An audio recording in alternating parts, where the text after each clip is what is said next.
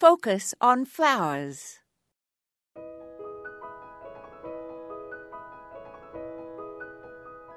John Ruskin wrote, "Remember that the most beautiful things in the world are the most useless.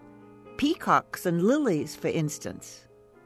Now, Ruskin is correct about lilies being beautiful, but they have been useful medicinally since the Romans used them to treat sores, burns, and snakebite. White lilies were used to cure the bite of a mad dog, and the bulbs were crushed with honey to reduce wrinkles on the face.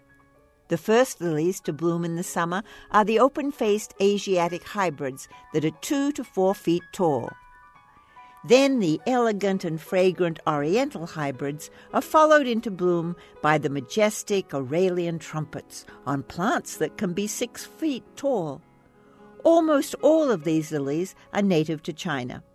Hybridizers have also crossed the Oriental lilies with the trumpet lilies, and the results are called Orion pets, or OTs for short. OTs combine the strong stems and height of the Aurelian trumpet lilies with the exotic large flowers of the Orientals.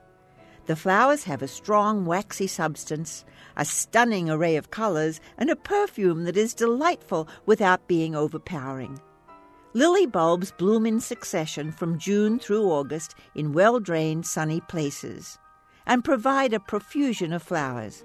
However, protect them from the deer by spraying the buds. Ruskin obviously did not realize that the deer find lilies especially useful for food. This is Moya Andrews, and today we focused on uses for lilies.